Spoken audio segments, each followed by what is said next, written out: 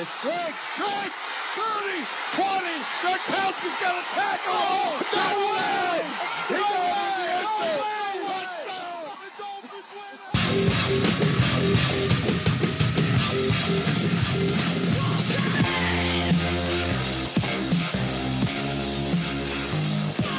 win. Yo! What's up, Finn fam? It's Kyle Krabs, the host of Fin It to Win It, and we are here to talk about the festivities that is the free agency madness in the NFL right now. And we got a lot to talk about. We got a lot of departures we need to acknowledge and tip the cap to.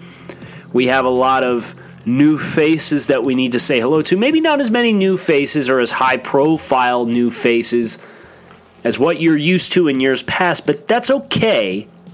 Because the other thing that we're going to do today on the show is we're going to explain the difference between team building and tanking.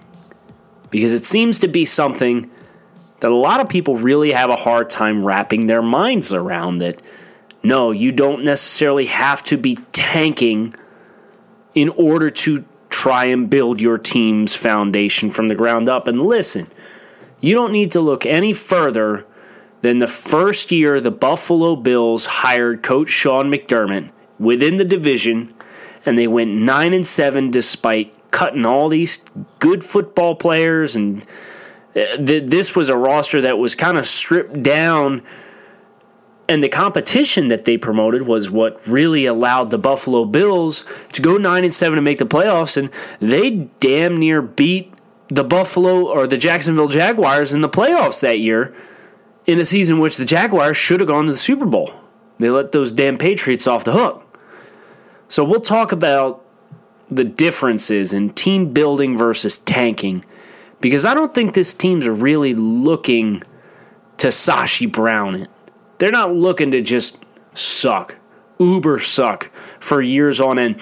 Listen, as cool as it would be for you to tell me that you could guarantee the Miami Dolphins in 2021 could be starting Trevor Lawrence at quarterback, I don't think that's the vision here.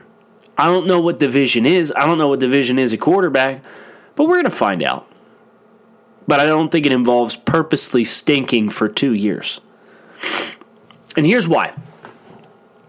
You look at some of the names that the Dolphins have been able to bring in to this early juncture in free agency. It kind of fits what I've talked about over at Dolphins Wire, talking about the model and mold of players that are going to fit what the Dolphins are looking for. They want competition, and then they want culture. You know, Coach Flores has talked a ton about culture, the culture of the team. You know, we want culture, guys. We want a good culture here in the locker room. We don't want me first, guys. So what do? They go out and sign veteran tight end Dwayne Allen, who they're very familiar with, from New England. He's the team's banner free agent. You get the negotiating window and tampering window, and teams are trading for Antonio Brown or Odell Beckham or signing Trey Flowers to a $90 million contract, which we'll talk about in just a little bit. And the Dolphins social media team, God bless them, they're trying to pump up a Dwayne Allen press conference and really give that thing some run. He's a culture guy. He's an experienced guy. He's lost a lot of his athleticism that he had coming out of Clemson. Now he's, strictly speaking, a blocking tight end, and quite frankly, the only blocking tight end that we have on the roster right now. They've also brought in another tight end that I think does not bode well to the trio of young guys that they add here. But Dwayne Allen, you know exactly what you're getting from the Dolphins coaching staff. He's a guy that you've worked with intimately and closely in the past year. He knows the coaching staff. He's going to allow the Dolphins to use some of their other tight end pieces, the ones that they keep, in a way in which they should be more used based on their skill set. Here's looking at you, Mike Gesicki. The other names like Eric Rowe from New England, Clive Walford, who this front office has apparently liked for quite a while now, and now that Reggie McKenzie's in town, you can just go ahead and lock it in. You knew they were going to sign Clive Walford, the tight end from the U, Miami, And these are young guys drafted in 2015. Their careers have not materialized the way that they would have hoped. But now they're guys that were talented. Rowe and Wolford were both top 70 picks in 2015. Haven't materialized for whatever reason, but they've got talent, and now they got a chip on their shoulder because they need to prove they can play now. And a guy like Eric Rowe, Philadelphia Eagles drafted him in the top 50. I got my scouting report up. You guys know I'm a scout first. I'm a football guy first and foremost. And I looked at Eric Rowe, and I looked at my report from Eric Rowe, and I had a glowing report of Eric Rowe. He's my number 2 corner that year. Whoops, to a certain degree, behind Marcus Peters. In front of Byron Jones, Trey Waynes, Kevin Johnson, who's also been cut by the Houston Texans. Bobby McCain was in my top 10 corners in this year's class. Ronald Darby. It's a nice group of corners. And Eric Rowe's right up there with him. From a physical perspective, physical specimen, measured in at the combine at 6 foot and 5/8 of an inch, 204 pounds, 32.5-inch arms, ran 4.45, 39-inch vert, 10.5 broad, sub 4-second short shuttle. Athletically, this dude has the goods. Haven't been able to coach it out of him yet. But hey, he's playing for his life now. You got him. You got Cordrea Tankersley as guys that could potentially be competing for the outside corner position opposite of Xavier Howard. Both those guys are physically gifted. They're physical. They're big. They kind of fit that model that Xavier Howard's kind of established for this roster, and I think that's a great thing. I want to read through some of my notes on Eric Rowe when he was coming out in 2015. Rowe is the makings of a good boundary corner, ability to play off with efficient feet or up in the face of receivers as press corner suggests a versatile player capable of working numerous schemes. Hey, what did the Dolphins say they want to do this year? They want to be multiple. I think Eric Rowe does still have that physical ability to be a multiple corner, but obviously this has not manifested itself.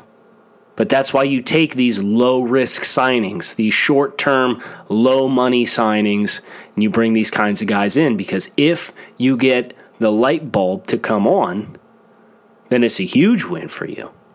It's a really attractive situation from a financial perspective for a team that wants to promote competition and culture and guys that they know they're obviously going to be more comfortable with bringing in to be a part of that structure.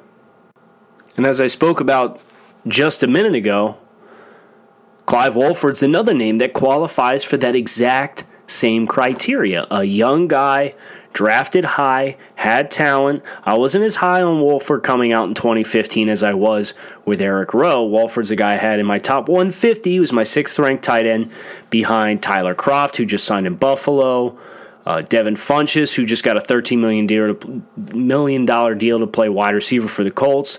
Max Williams, who's hanging on by a thread in Baltimore. Jeff Hireman, who's been really beat up with injuries, shown some potential with the Broncos. And Rory Anderson was my 5th-rated tight end from South Carolina. Wolford was 6. Top 50 or top 150 grade. And here are some of the notes that I had on Clive Wolford coming out of the University of Miami. Wolford is still adjusting to added weight during his college career. Has enough receiving skill to be considered a contributor at the position at the next level. However, he will be likely best suited either dropping weight to increase his dynamic movement ability or bulking more to become a formidable blocking tight end too. So Wolford was a guy that came into college pretty light. He bulked himself up to the mid-250s in order to kind of be a two-way player. And he didn't test particularly well at that size. So depending on what Miami wants him to do may dictate if they ask him to gain weight, cut weight, continue to kind of reshape his body and hone it to make the most of this opportunity. Wolford's an interesting name because, as I said, the front office has liked him. Wolford was on the waiver wire last April, and the Dolphins put a bid in and got outbid by the Jets.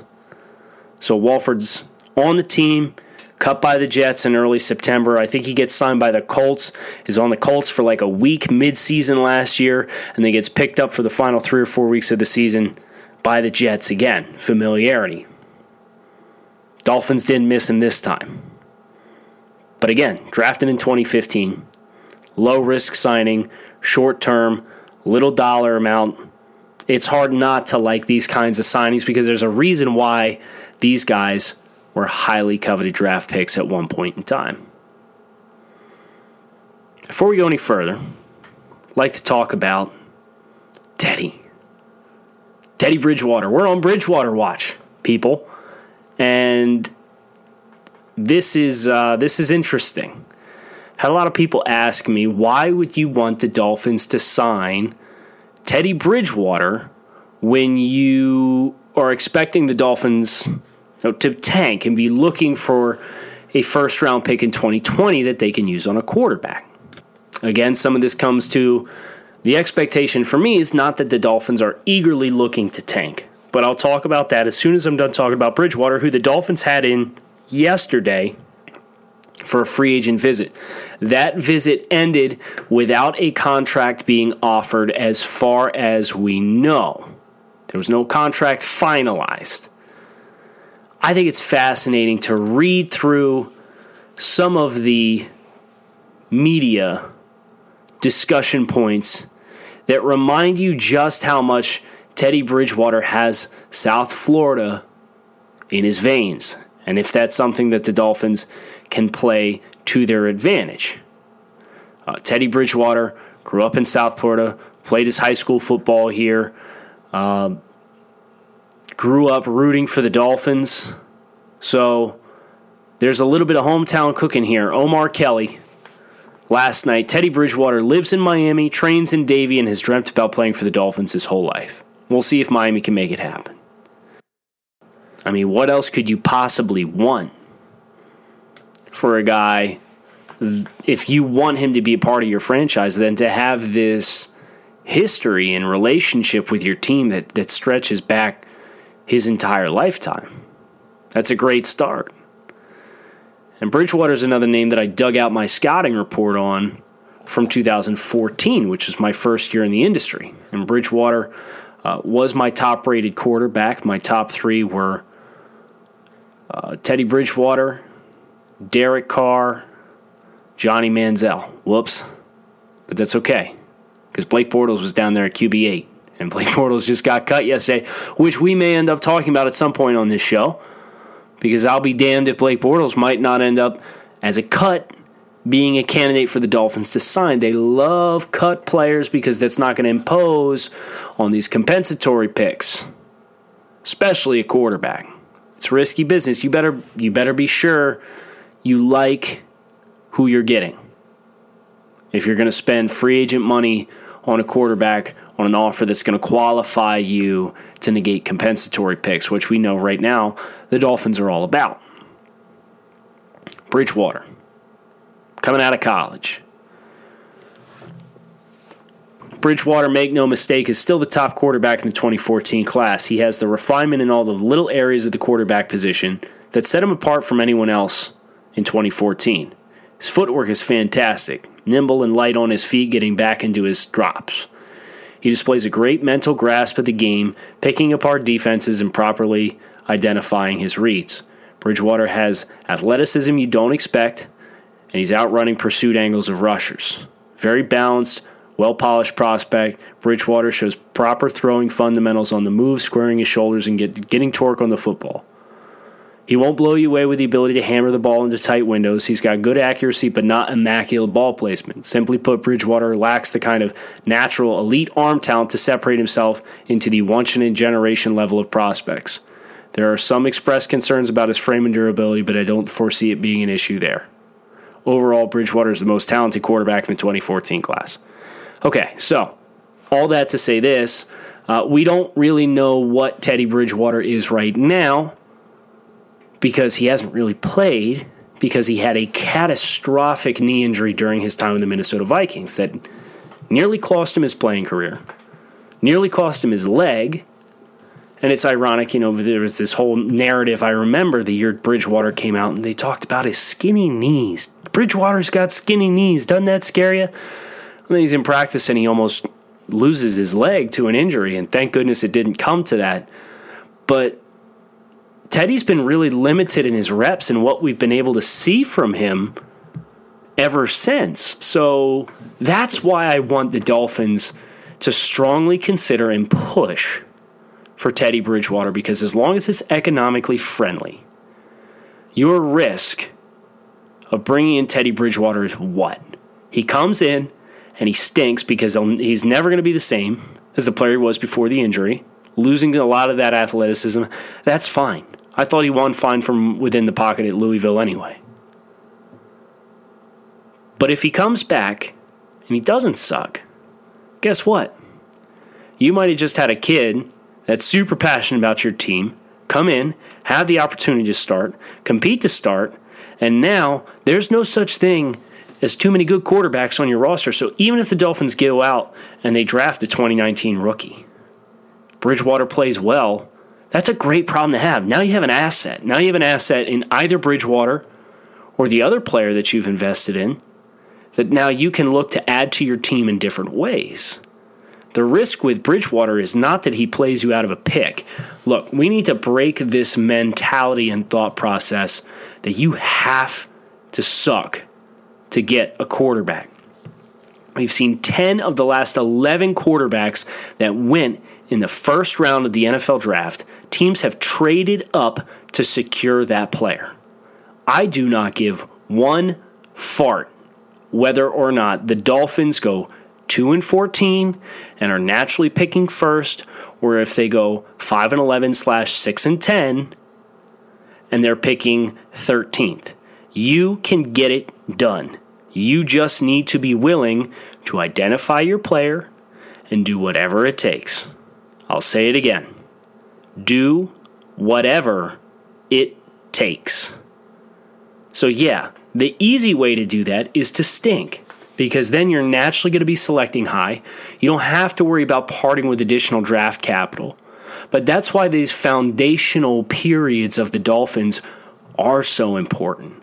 These opportunities to build the rest of this roster with young, cheap, competitive talent that you can hope will be brought to another level and cultivated courtesy of the efforts being made by the coaching staff to coach players, not just plug players in, but to coach players, develop players. That's something Brian Flores talked about at the NFL Combine.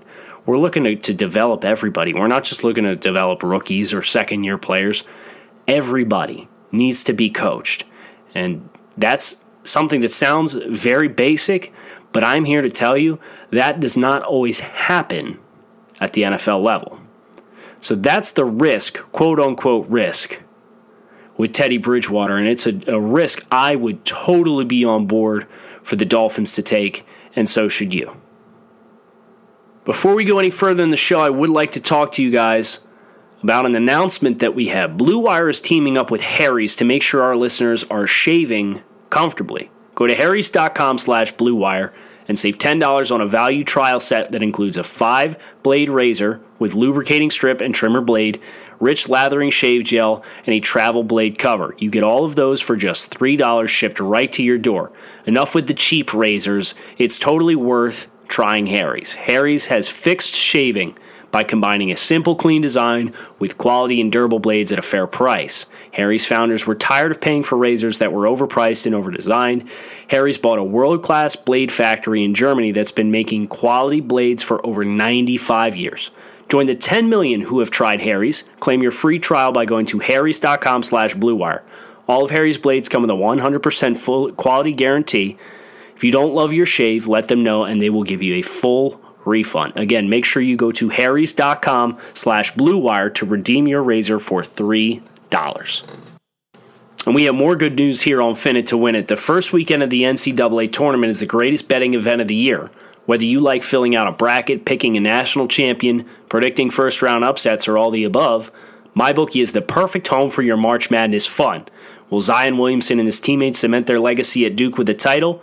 Can Virginia get past its loss to a 16 seed last year? And can Kentucky get back to the Final Four? If you know the answers, or even if you don't, MyBookie is the place to get in on the action. They have something for everyone, even you, multiple bracket guy. MyBookie has been in business for years. Their goal is to give you the best customer service in the business. And here's the best part. They pay out fast when you win. I'm talking 48 hours. Bet with the best, then kick back and enjoy March Madness while you watch your picks cash in. Deposit with MyBookie today with promo code BLUEWIRE for a 50% sign-up bonus. That's promo code BLUEWIRE. With MyBookie, you play, you win, you get paid. Shoot. This was the part of the day in the show I was hoping I would run out of time for before I had to talk about it. Of course, talking about Cameron Wake signing a 3-year deal with the Tennessee Titans to presumably, you'd have to think, the man's about to be 37 years old, end his career in Nashville, Tennessee, instead of South Florida, which he played some of the best football in my lifetime we've ever seen from a Miami Dolphin. Cam played 10 years in Miami, coming in as a 27-year-old rookie in 2009 and logged 98 sacks in 10 years. Just a phenomenal football player. And I know this may be a little takey for some folks, but Cam Wake deserves to be in the Hall of Fame. He should be the Dolphins' next Hall of Fame player when it's all said and done, because the barometer for a Hall of Famer is what? It's a player that had a stretch of time in which he was dominant at his position.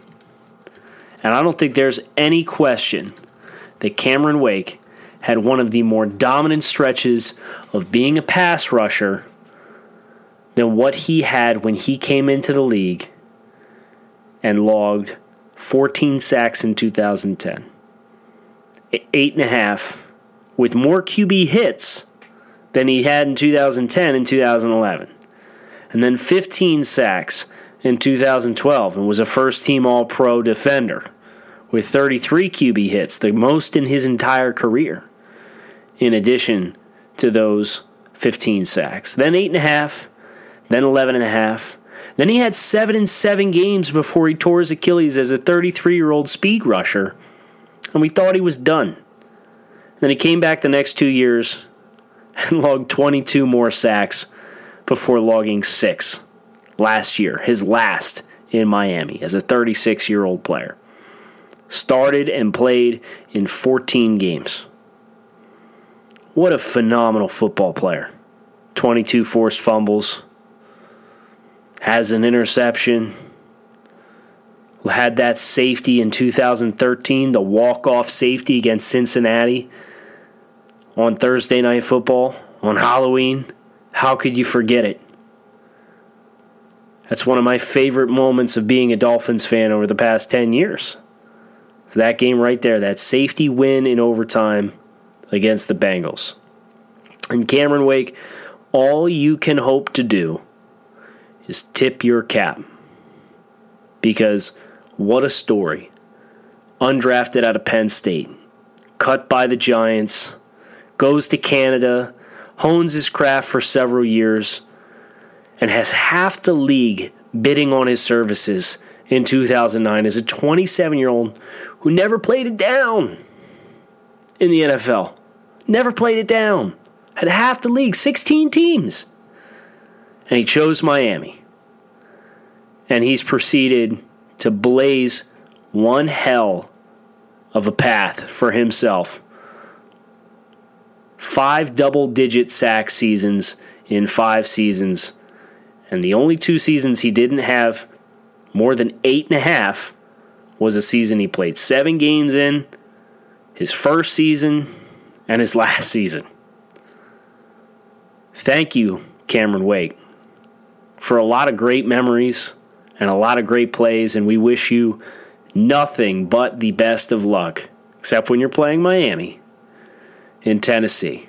I hope you find a lot of success, and I hope you find a Lombardi trophy, because you weren't going to win one in Miami playing another 3 years here. But you deserve one. Let's talk about some free agents that we didn't sign to wrap up today's show. I got two. Juwan James is one.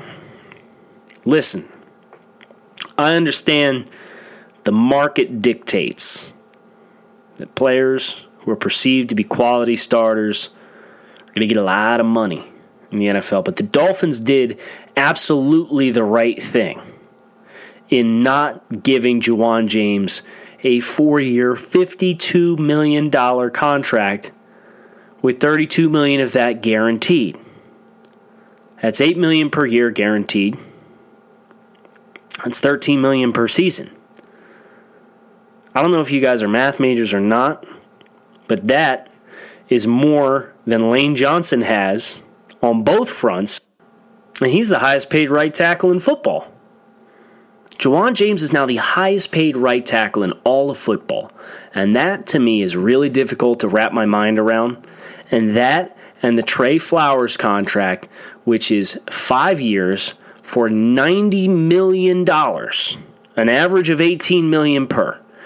These are the difference between the old Dolphins and New Miami. This is New Miami, folks.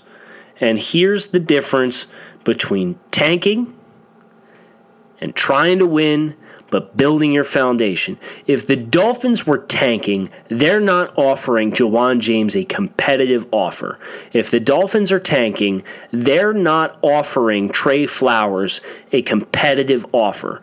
They have said, this is what we think you are worth. This is what we will pay you. We would love to have you.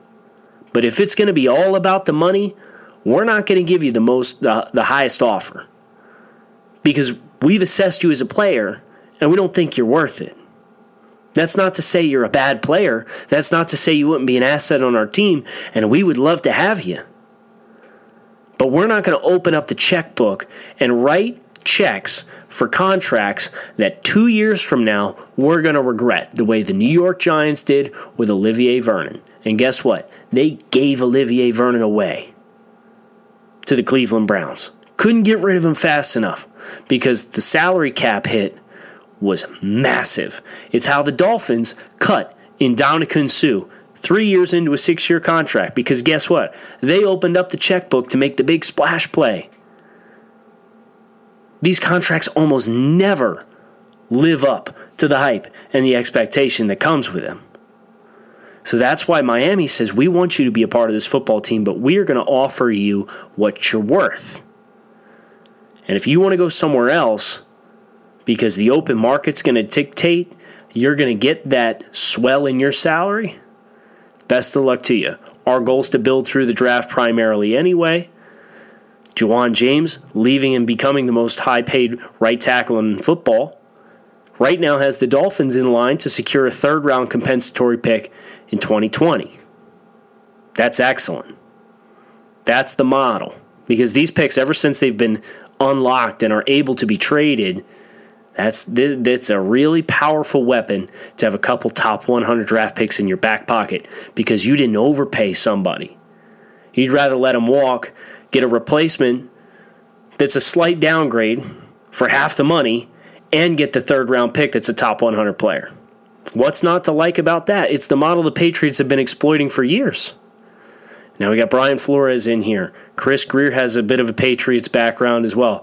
Lots of Patriots backgrounds. Front office, coaching staff, players. New Miami is going to look a lot like New England. For better and for worse. Is it going to work? I don't know. But we're going to be here to find out. So make sure you hit subscribe here on Fin It to Win It. We hope you enjoyed today's episode of the podcast. I had a blast breaking down this first wave of free agency. Now the real stuff starts. Now the real business begins. Because now there's cuts. Guys that don't cut against the comp. Now you have this second wave of free agency where everybody's assessing. Guys still on the market.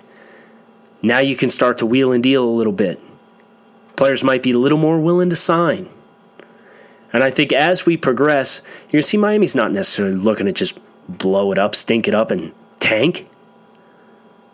And that's something I look forward to breaking down to you guys. I'm planning on being back over the weekend to break down this second wave of free agency. This is a weekly show, but special times call for special measures. And that's exactly what we're going to do. So I'll talk to you guys in a couple days. Kyle Krabs at Grinding the Tape. Make sure you swing over to Dolphins Wire, our USA Today Dolphins site, which I'm running on a daily basis and having an absolute blast doing. Swing over to the Draft Network. Check out some draft coverage. Very important for the Dolphins as they are a team that's looking to build through the draft. Thanks so much for tuning in, and I'll catch up with you guys again soon.